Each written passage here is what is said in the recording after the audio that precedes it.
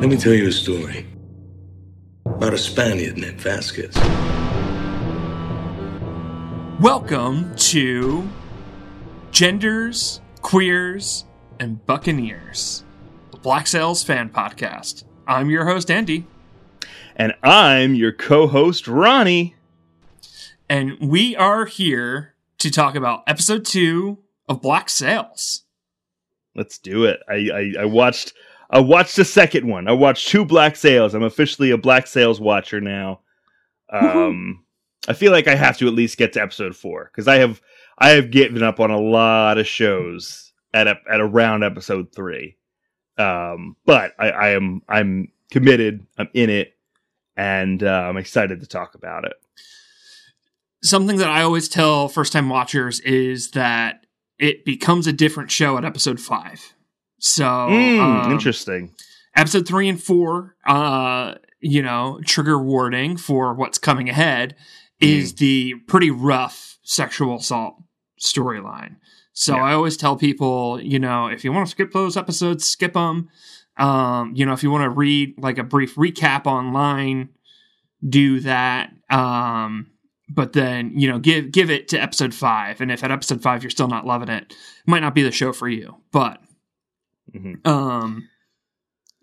love this show, and I think it only goes up from here. I would love to talk about how much I love this show, but first, we've got to do it. We've got to head over to. I don't know why I'm doing a foghorn. There wouldn't have been foghorns. I love it. What's the 17th century equivalent of a foghorn? A bell? A ding ding ding ding ding ding. Let's head over to Ronnie's landlubber learning, because even if we're on the high seas, it doesn't mean we shouldn't be trying to get straight A's. It's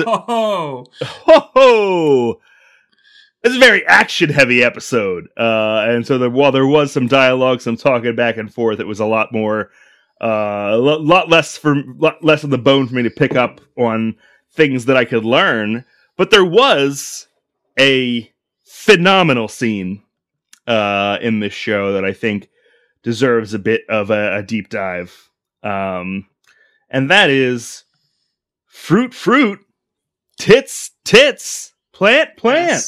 Yes. They're the fucking same. They are the fucking same. Show me the difference between these 2 portraits. There's no difference. These are the same picture. There is that scene where an appraiser is trying to explain to a ship captain why a piece of Renaissance art is not the same as the scrawled bastardization. Is there a name for that one recreation of Jesus portrait that is very famous that someone did a real bad job on? Was it counterfeit? I don't know. There's one where I don't even know if it was a counterfeit. It was just like somebody was like paid to do a restoration of a painting, and it looks very much like this, just like big alien head with like lifeless eyes kind of thing. The artist that they mention, that Fraser is the appraiser. He says it is a masterwork of Adrian Hahnemann, who was a Dutch painter who lived in the 1600s. Was a Catholic, had a patron and did all that stuff. Painted a lot of the Dutch and British nobility. A lot of them who were cast out of the court, I believe, for different, Catholicism and stuff like that. Best I can figure out from doing a lot of research around Adrian Hahnemann, this painting that we see in Black Sails doesn't exist. Okay. Like, it certainly does not seem to be in Adrian Hannemann's catalog. I'm super curious what your search history was of fruit, tits, plant. Right. It's just lady with fruit and tit, Adrian Hahnemann and Black Sails, and lots of Reddit threads about how this is the best scene of all of Black Sails. So I'm glad now at episode 2 I've really reached the pinnacle. The Black Sails girlies love this scene. It's a great scene. It's a good scene. It's a good scene. And Gates just like his like, I love this town. Like this is the highest entertainment that he can offer. He's watching his soaps. Exactly. It's a high drama. The closest thing that I could find using like a reverse image search was a painting called Rebecca Boylston. And are you ready for this? I'm ready.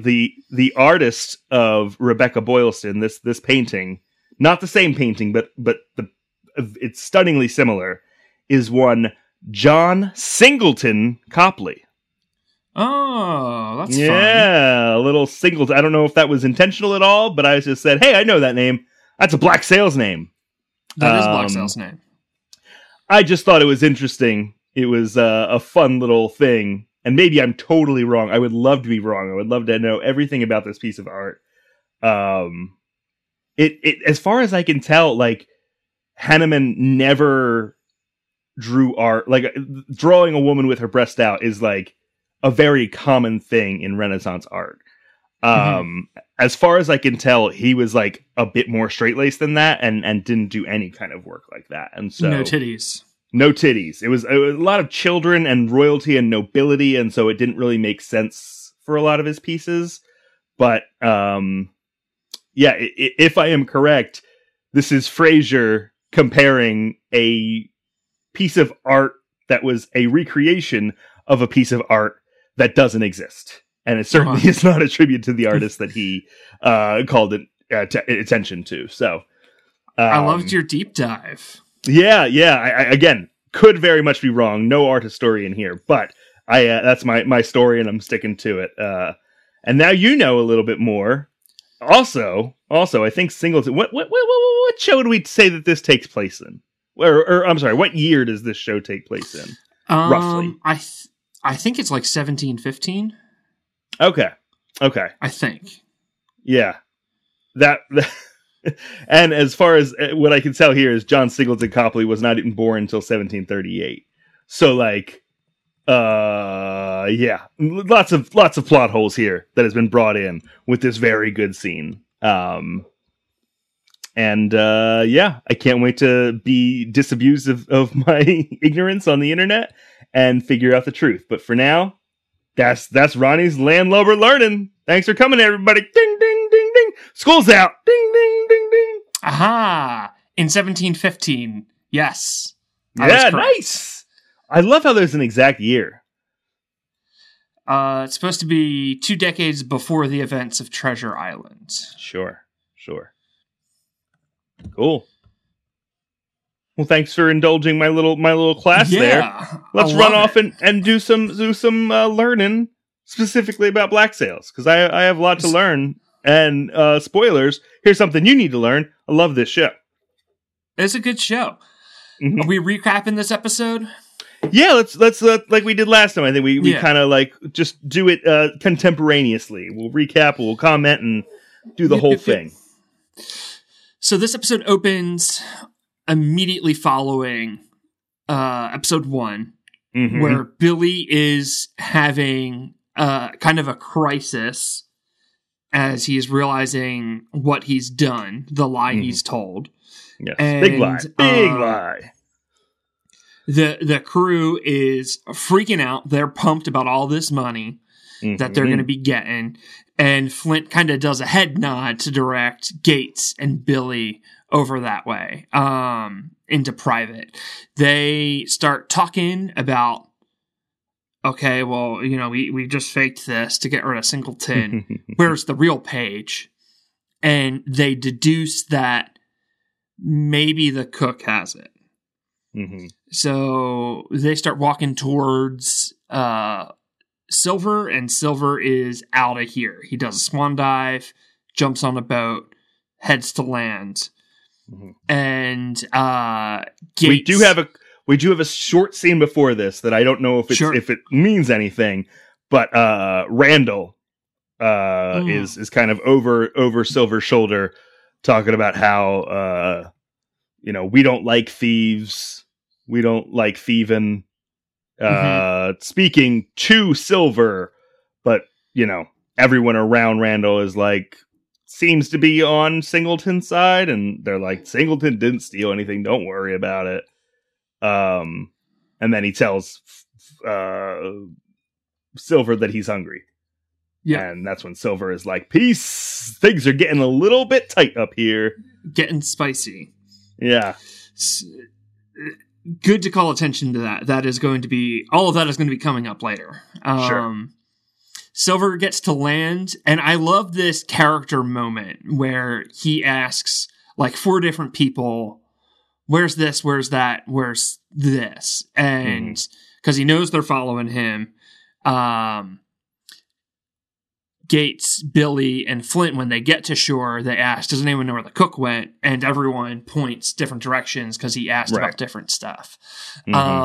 Flint, Billy, and Gates' hands are kind of tied because they can't reveal why they're after Silver to the crew, or else it will be, made evident that Singleton didn't do anything wrong. Flint made a false accusation and Billy lied to back him up. So they have to be very strategic in going after Silver and lest the crew be made aware of what's really going on. Silver gets to the brothel to see Max, I believe, right? Yep. And he's like, hey, they're after me. We gotta, make this stuff happen. Don't worry, though. I'm one step ahead. But shit is starting to unravel. Meanwhile, I believe we go to a scene where Rackham goes to Anne and asks where Vane is, and Vane is sitting on the beach with a spyglass because he wants to see Flint come ashore deposed, and he is not thrilled about finding out that his plan did not work. Rackham takes all of the crew's money, the Rangers' crew's money, has it turned into pearls, because he is planning on buying the information from Max.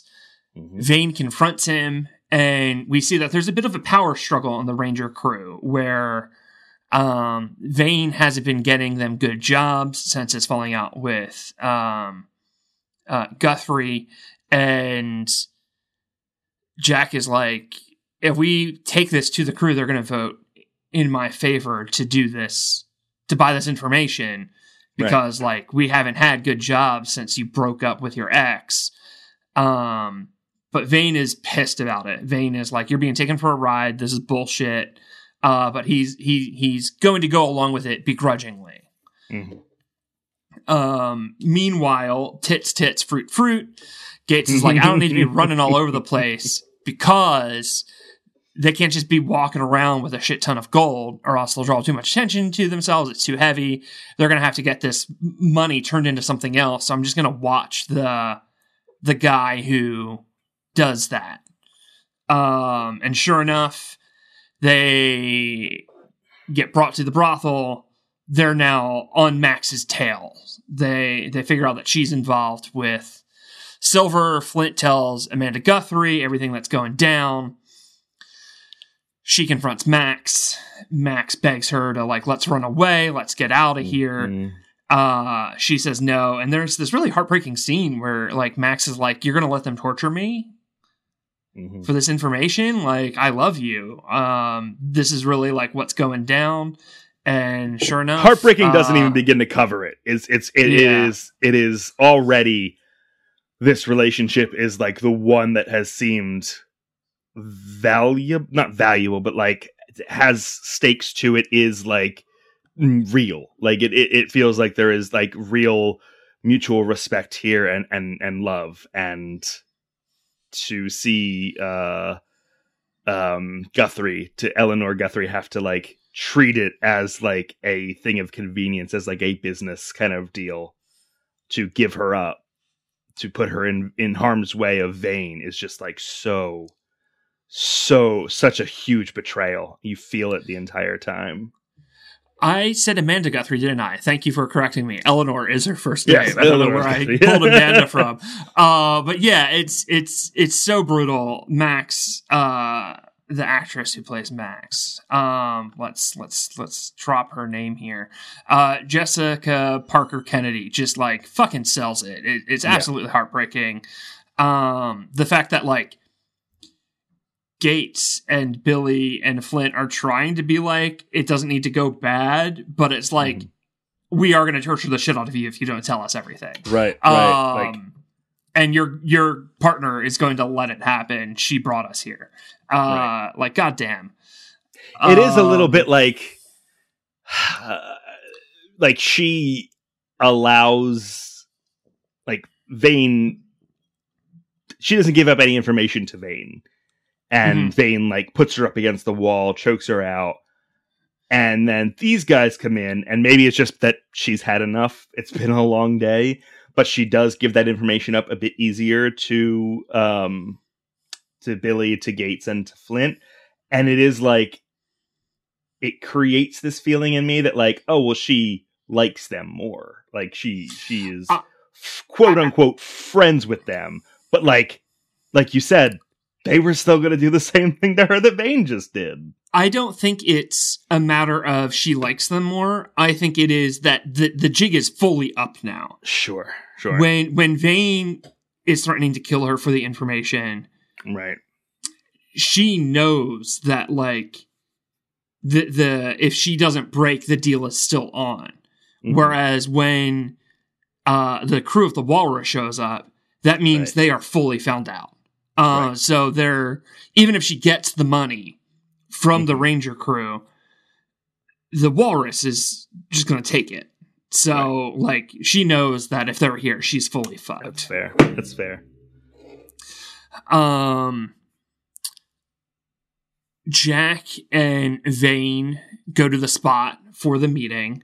It is nighttime, and it is a scene set at night that we can actually see what's happening. isn't that amazing that we used to have the technology to film scenes at night and we could tell everything that was going on?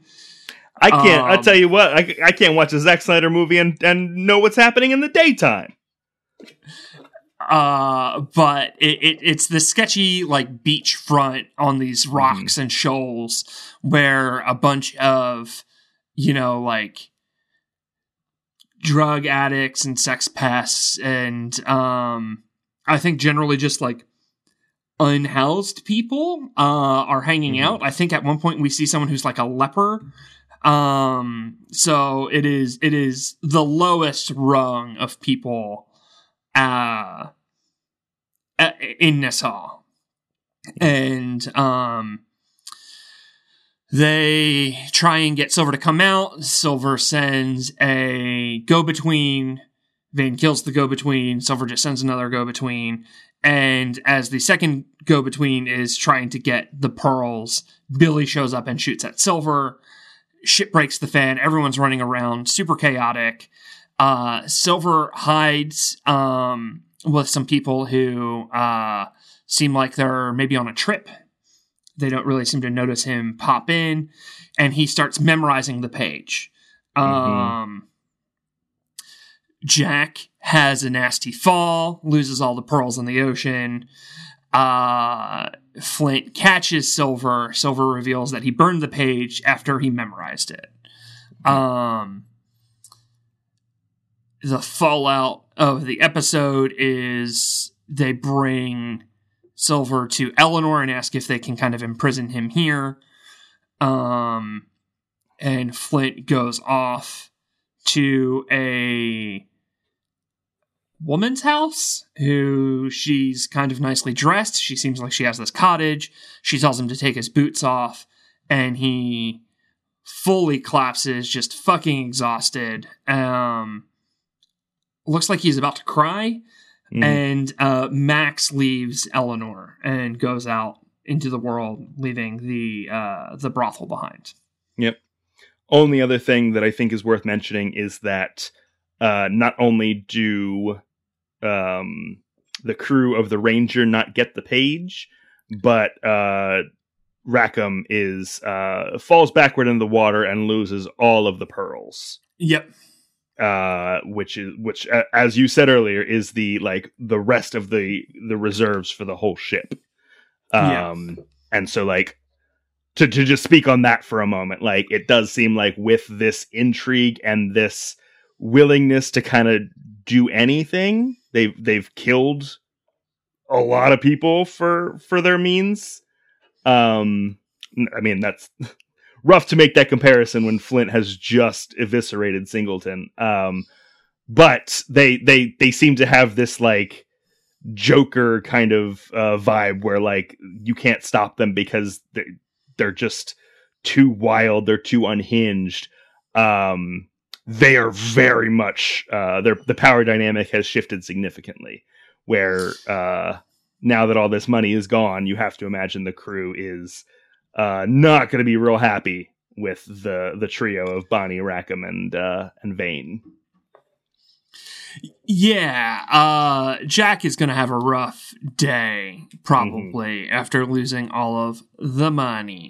I feel like I should mention also in this episode, much earlier, Vane did confront Eleanor about giving them shit jobs. And she just kind of told him to, like, go fuck yourself. Like, right. He brought it to her being like, I know you're mad at me because I broke up with you. And she's like, I don't like you because you're a shitty captain and you have a shitty crew. And that's why I'm not giving you jobs. Now go away. Yeah, she was like, this has nothing to do with personal feelings, which is his accusation. She's like, this has everything to do with you intentionally fucking over people who I like working with. And also your crew runs amok every time they're on this island and does tons of damage and starts fights and hurts people and breaks shit. And you're generally just a pain in my ass. Yeah. What do we feel about this episode? What'd you think, Ronnie? Like I said, there was a lot more action to it. A lot more, from start to finish. There was, as in any pilot, but especially in this pilot, there's a lot of things to set up. There's a lot of exposition that needs to happen. And to this, while there was a lot of this, we talked about last time how it was done well. And since a lot of it was done, and a lot of stuff happened, like, now it's just the dominoes are falling, like, immediately. These things of, like, oh, now things are really starting to unravel happen so soon. And doesn't feel forced. It doesn't feel like they're trying to move the plot along. It doesn't feel forced that they understand who probably has the page, that they know Silver is probably the one with the page. That feels good. And honestly, like, it felt right and it felt satisfying that it wasn't going to be like a whole nother episode of like, who could it be? Like, that would have been a little tiresome. It's the one new guy. It's the one new guy who we didn't search. Like, it's very like easy to pin that down, and then you don't have to, there is the moment of who could have done this, who could have broken into my ship. And then immediately following that, Flint kills Singleton. And then immediately following that, they're like, it's Silver. Let's get that guy. And so that's good. It immediately becomes like a cat and mouse game. It comes a good chase. And the resolution of the whole thing, that basically Silver needs to be kept alive, is very good. Like, it very much establishes a lot of things. Like we talked about how early Singleton was dispatched and how frequently people just get killed for nothing on this show. And now you have a very concrete reason why Silver can't die and why Silver has to be protected. And it's like, oh, that's good. It's just very good. Big fan. I love that this entire episode is basically one chase scene. Yeah. It is one long chase scene. There's some really funny bits. Tits. Fruit, plant, is a wonderful meme. that the fandom has kind of latched onto. It's really funny. Yep. I like that this is Jack's episode. Like, I really think Jack is the standout character. Toby Schmitz plays Jack Rackham, does an absolutely incredible job. And he flies too close to the sun here. Yeah. Yeah, it's completely logical. Like, nothing that I mean, everything is a huge risk, but as far as risks go, this is like this is as close to a sure thing as you can get to if you don't account for, you know, the crew of the Walrus kind of cutting you off at the pass. Well, and like, Jack set the wheels in motion here with the understanding that Flint was out because of Vane's plan. So if Vane's plan hadn't gotten fucked up and they were dealing with Singleton, this is, you know, pretty much a guaranteed thing. Singleton was a bit of an idiot. So, and had no idea about the page. Was none the wiser about any of this. Add on to the fact that, like, if Vane had bought in and was not such a begrudging partner, like, could it have gone smoother? Like, I love that Jack does his version of the, let me tell you a story about a Spaniard named Vasquez, to Vane, and it doesn't work. Vane is like, you're a fucking idiot. Like, I don't believe Jack shit of this. But like, if Vane had bought in, would it have been like an easier job for Rackham to pull off? I think it's also like worth noting that Anne isn't present for when shit goes bad. And like, we don't know where she is, but if she had been there, like, we know that her and Jack work really well together. We saw them tear shit up in episode 1. So like, goddamn, why'd you leave your like muscle at home? Right. And if all the way down, like, Vane fucks this up right down the line. Like, if he doesn't, you know, give Max such a hard time, if he doesn't abuse her, then like, who knows what happens later? And if he doesn't kill the like go-between, the middleman, then like they probably get the page. Like, they probably like get it handled. We don't know how long it took Silver to grab a second guy and convince that second guy to go walk over to Vane, because it like cuts to another scene and then it cuts back to the second guy showing up. But like, if he had just given it to the first guy and then Silver sends the page, like, seems like it's done. Done deal. I mean, you still have to deal with Flint, but then it's a matter of just fisticuffs, and that's, you know. Yeah, we have the page. Seems like they can hold their own a little bit, you know what I mean? Like, yeah, it is like tip to toe, just Vane stepping in it the entire time and fucking Rackham over to now where he is like Rackham's gonna be in the doghouse for all of Vane's bullshit and his own risks and his own, you know, highfalutin ideas about things. But my cats are meowing very loudly, so I'm sorry if any of that is coming through. I'm sure that is the highlight of the episode for most folks. Yeah, there's just like a lot. We talked about the like truly heartbreaking betrayal between Eleanor and Max.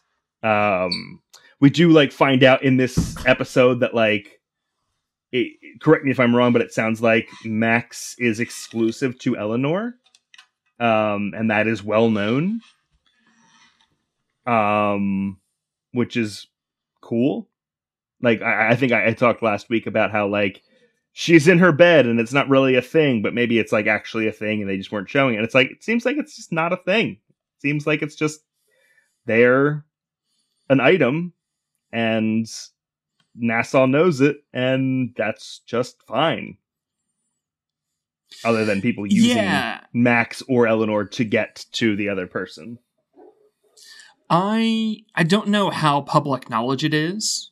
Mm-hmm. Like, it seems like it's something Flint knows about, and I imagine it is a big reason why Flint has kind of a mentor, father figure type role for Eleanor. It seems like it's known to Vane because Eleanor is his ex, and I imagine he would be, and he seems very smitten with her still, so I imagine he's kind of keeping up on any sort of gossip about her. Mm-hmm. It seems like Mr. Scott knows, who also seems to have like a mentor relationship to Eleanor. I don't know if the whole island knows, but it doesn't seem like she's going out of her way to hide it. What I pulled from the episode to like indicate to me that it was a bit more wide known was that when Silver comes into Max's room, she's given a hand job to just some random guy. Yes, good point. Good point. And he like is begging for her to have sex with him, and she says, "You know the rules," and he says something along the lines of like, "Oh, you're only for her. You're only for," I forget if he says Eleanor specifically, but like he says like you're exclusive to her. Mm-hmm. And she says, and she pays very highly for the privilege of it.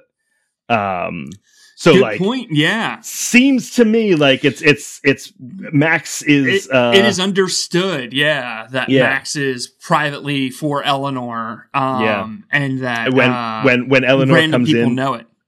When Eleanor comes in after Max was beat up, Noonan, the owner of the brothel, is like, "Oh, well, maybe you can talk some sense into her." Like, mm-hmm. it is again that Noonan knowing would not mean that it's an island wide thing, but it does feel like, maybe it's just that. I think you're right. Maybe Max is that guy's the rando handjob guy. Is, right? Yeah.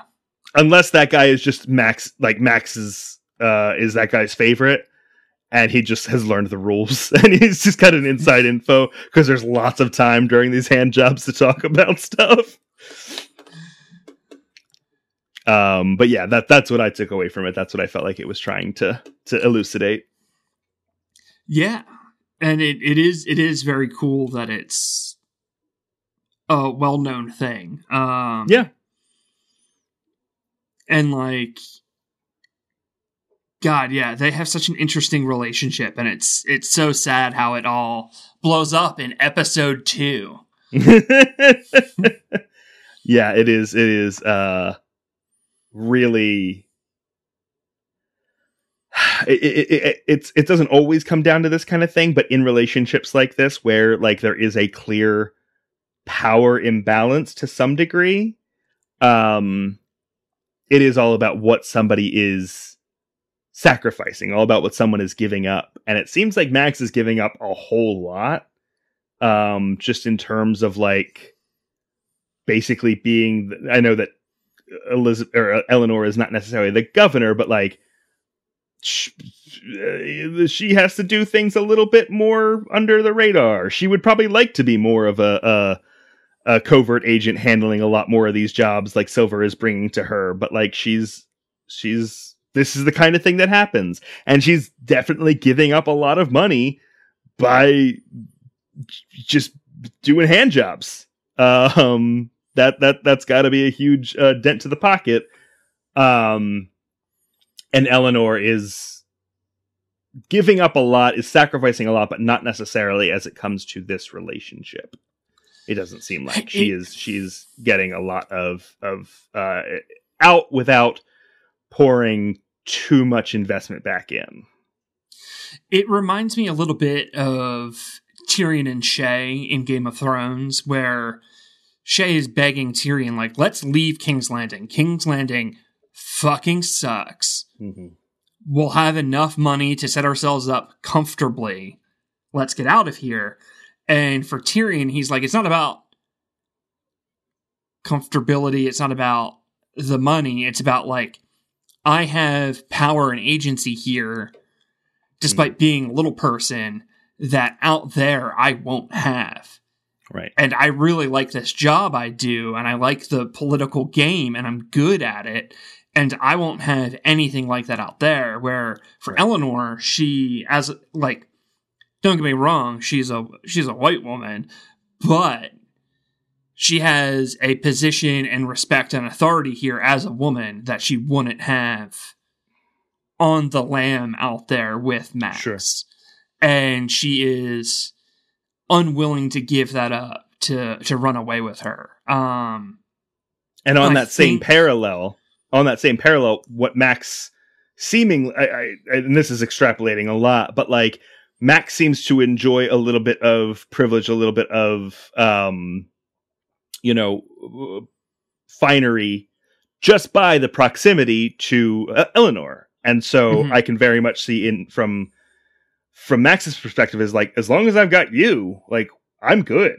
Like, all I've known that has been good has been, a lot of because of you. And to not only be disabused of that idea and have it taken away in like the same moment is absolutely heartbreaking. And I think, especially with this breakup and Eleanor being unwilling to like risk it all for Max and to run away with Max, I do think we need to keep in mind that reading between the lines of how this character is written, I think she is intended to be younger than the actor playing her. And Eleanor or Max? Eleanor. Okay. From my multiple rewatches, I think Eleanor is intended to be a little bit younger than what is the actor's name? Than Hannah New is. I suspect they went with Hannah New because Eleanor's got to do a lot of adult things that casting someone a little bit younger would have like just been bad taste, or would have been very difficult for a less experienced actor to pull off. So they went with someone who is maybe a little bit older than the intended character, which I think was a great choice. I think she does a phenomenal job. But I think a lot of people are like, I don't know how old Hannah New is when this was filmed, but, late 20s, early 30s. And it's like, well, someone, Eleanor should know better. And it's like, I think from my viewing of this show, I think she's supposed to be like 19 to 22, and it's a little bit more understandable for her to make some of the choices she makes if she's 5, 6, 8 years younger than the character looks. For sure. No, that makes a lot of sense. Maybe that's my own headcanon, but I think it makes the character decisions make way more sense and be a little more sympathetic to some of the choices she makes. Yeah, and I mean, not to give her too much credit, because again, this is a huge betrayal. She has only just found out that her dad is like a prisoner of the walrus, basically. Not necessarily being held against his will, but he's a fugitive from the British Navy, and so he's recovering on the walrus. And like, doesn't seem like Eleanor has a whole lot of like love lost for her dad, but as she points out, like, if he goes down, the whole fucking thing goes down. There's no Nassau anymore. And if he comes back, then like it's just as bad, because it's him deposing her and returning, as she says, like some bastard raises a pipe in London and says, Nassau is back in good hands or whatever. I don't necessarily disagree with Eleanor's actions this episode. I know the fandom fucking hates Eleanor for how she treats Max and how she treats Charles. But like, in both circumstances, her boundaries seem pretty fucking clear, and she is not responsible for Max and Charles facing the like logical repercussions for crossing her boundaries. Like, it seems like she's pretty upfront that like, Nassau is what's important to me, and my position in Nassau is what's important to me. I am interested in romantic relationships with Charles or with Max, but like, don't fucking rock the boat for Nassau, and like that is all Vane does all the fucking time, and Max like did that here. Now her idea of like, I'm gonna do this and then we're gonna run away together, it's like, did you ask her if she wants that before you did it? Like, yeah, I don't know. I don't think Eleanor Guthrie, like pirate queen, having to like be like, yeah, like Max, you tried to do a scheme and like it is not working out for you. You need to like pull the plug on it now and tell me the information, or like shit's fucked. There's some badass pirates waiting outside, and Max is like caught up on the like, well, you brought your like pirates here, and it's like, yeah, Max, she's the fucking pirate queen. Like, well, there's also an interesting point there where it's like she says like, oh, you brought them here, but they were like Gates and Billy were already watching the door. They were headed there. Yeah, like they had already caught you.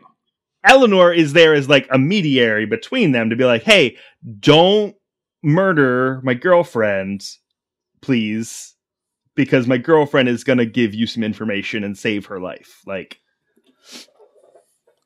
that moment of specifically of her, like, you brought them here, I feel like was not addressed in the show as like, no, that's not the whole story. But I was sitting there like, well, they were on their way. They knew, like, you were being sloppy, like, is what happened. They watched Aunt Bonnie stand in guard, like, during the first meeting. Like, yeah, like, you were caught, Max. Don't get me wrong, I love Max, but Eleanor gets a really bad rap, I think, for her treatment of Charles and her treatment of Max throughout the show, and specifically in this episode.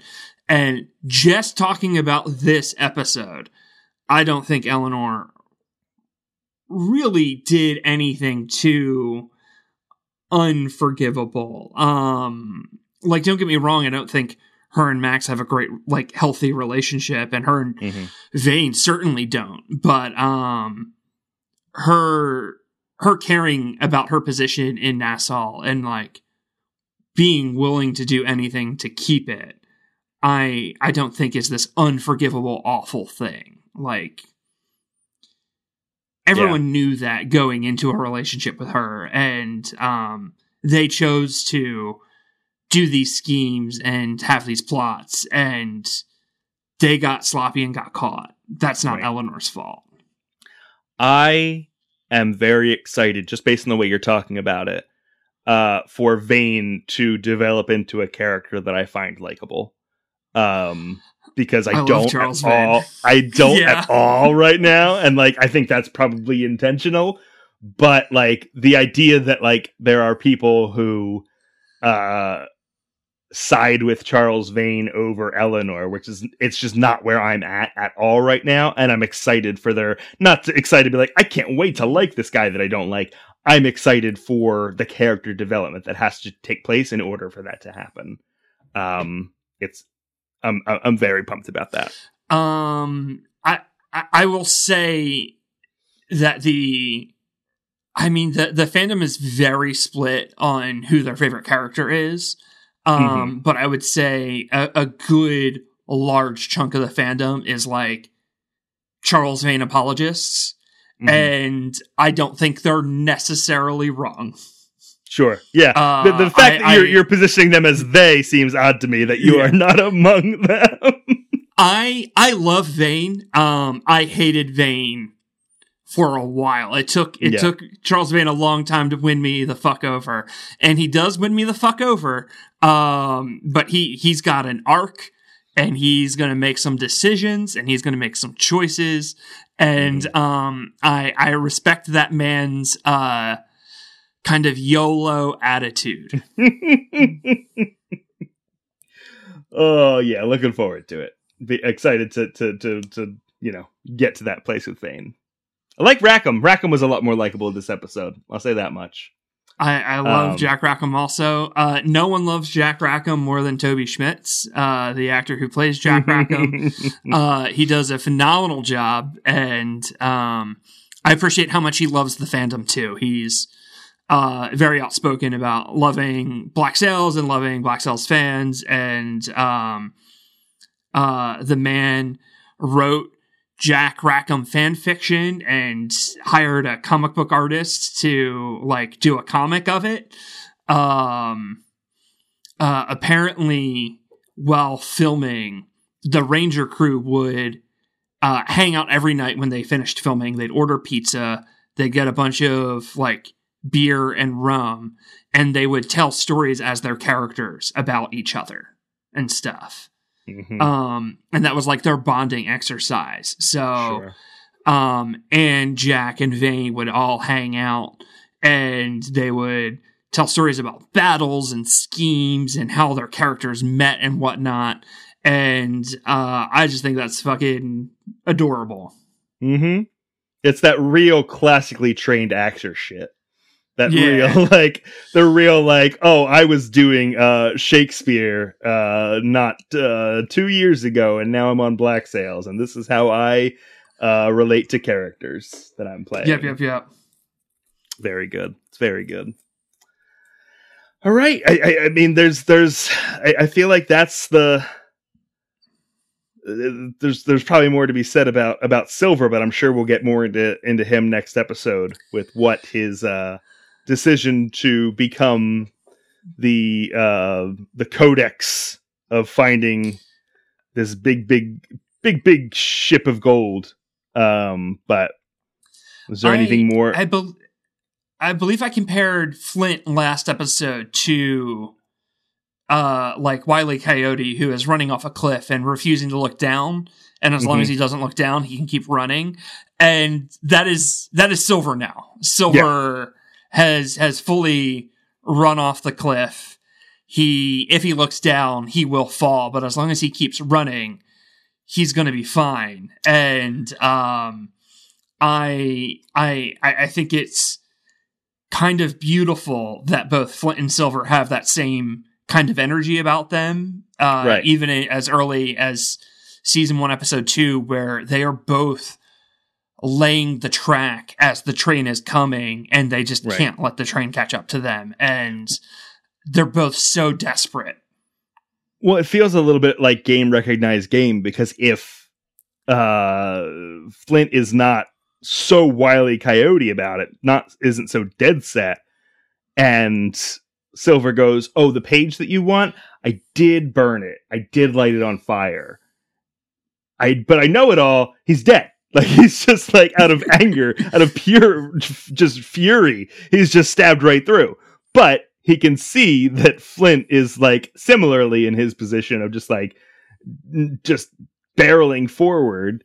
And he's able to manipulate that and take advantage of that. It really, I'm excited to learn more about Flint. A little light on Flint this episode, honestly. But what do you think's going on at the end? I don't know. At first I was like, he's got a wife. He's got a sister. He's got some, like, just a patron. She's like not alarmed to see him, and he kind of like rides off to see her in a way that indicates that he's clearly been there before. She's playing the piano forte, which is what all the high class maidens be doing then. I don't know. It's apparently in one of the brothel scenes, the musicians are playing the Outlander theme. I don't know if you caught that.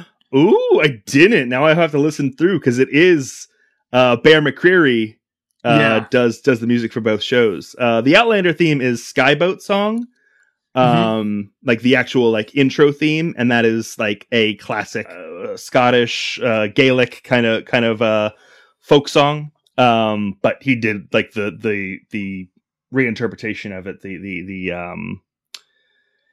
the song, the music for it for Outlander. I'll have to listen back through that. That's pretty cool. I am very excited to hear more Bear McCreary music. It's been very good. Oh, absolutely. Yeah, definitely like a cliffhanger ending about like, who is this woman? What is her relationship to Flint? It's a very important character, one of my favorite characters. So I'm excited that we got a little tease of meeting her this episode.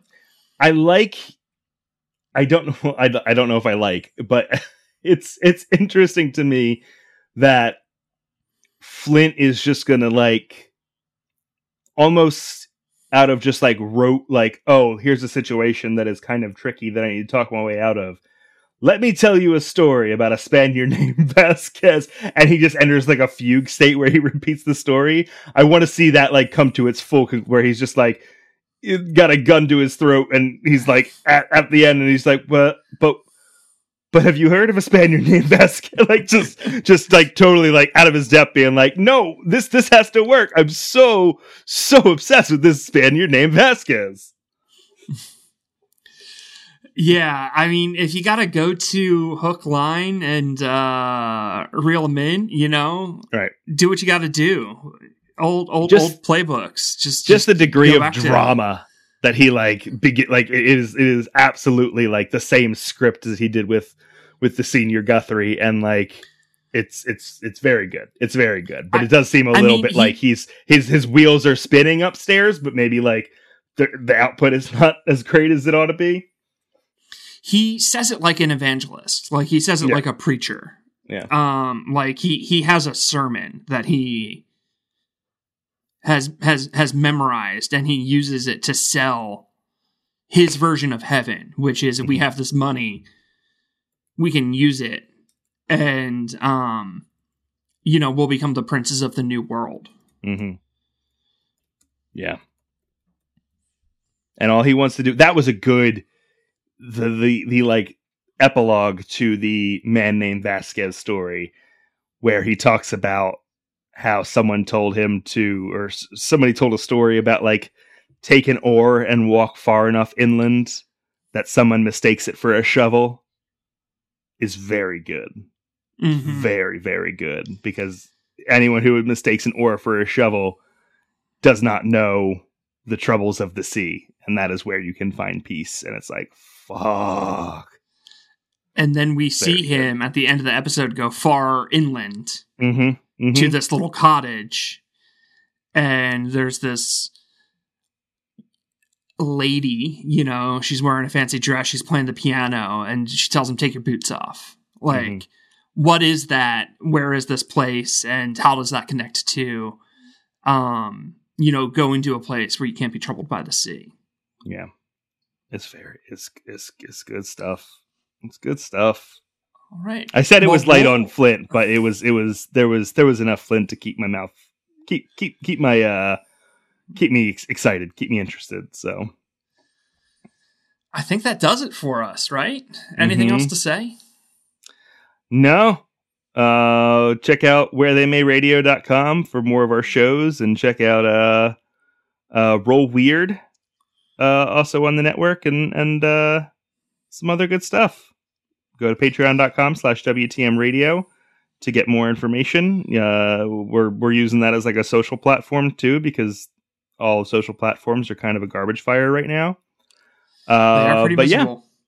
Yeah, it's that's the place to go if you want to catch up with us, and if you want to give us a little bit of your own pearls. You know, maybe you don't let them fall into the ocean. Put them in our pocket. We'll treat them real good.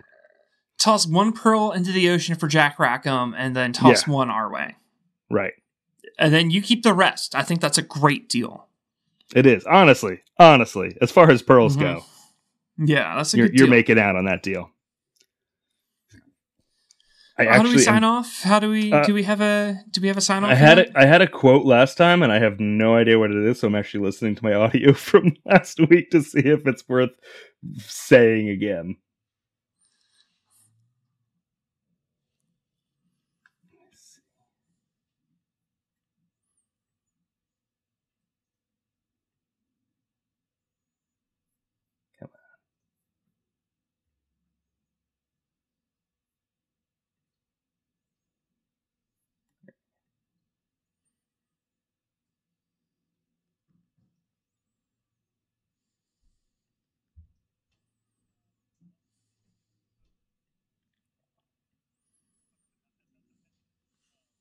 Stick with me. Stick with me. I'm sticking. I'm not going nowhere.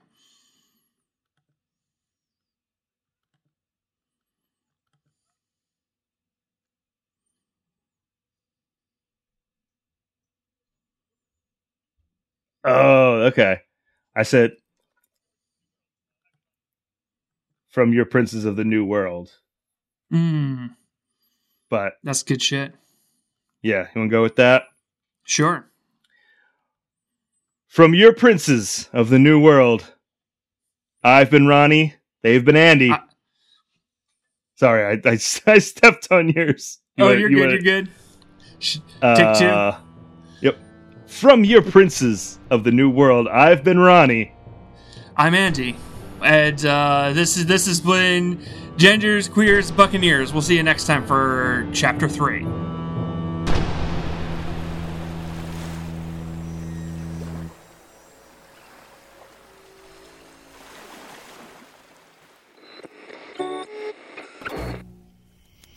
Where They May Radio.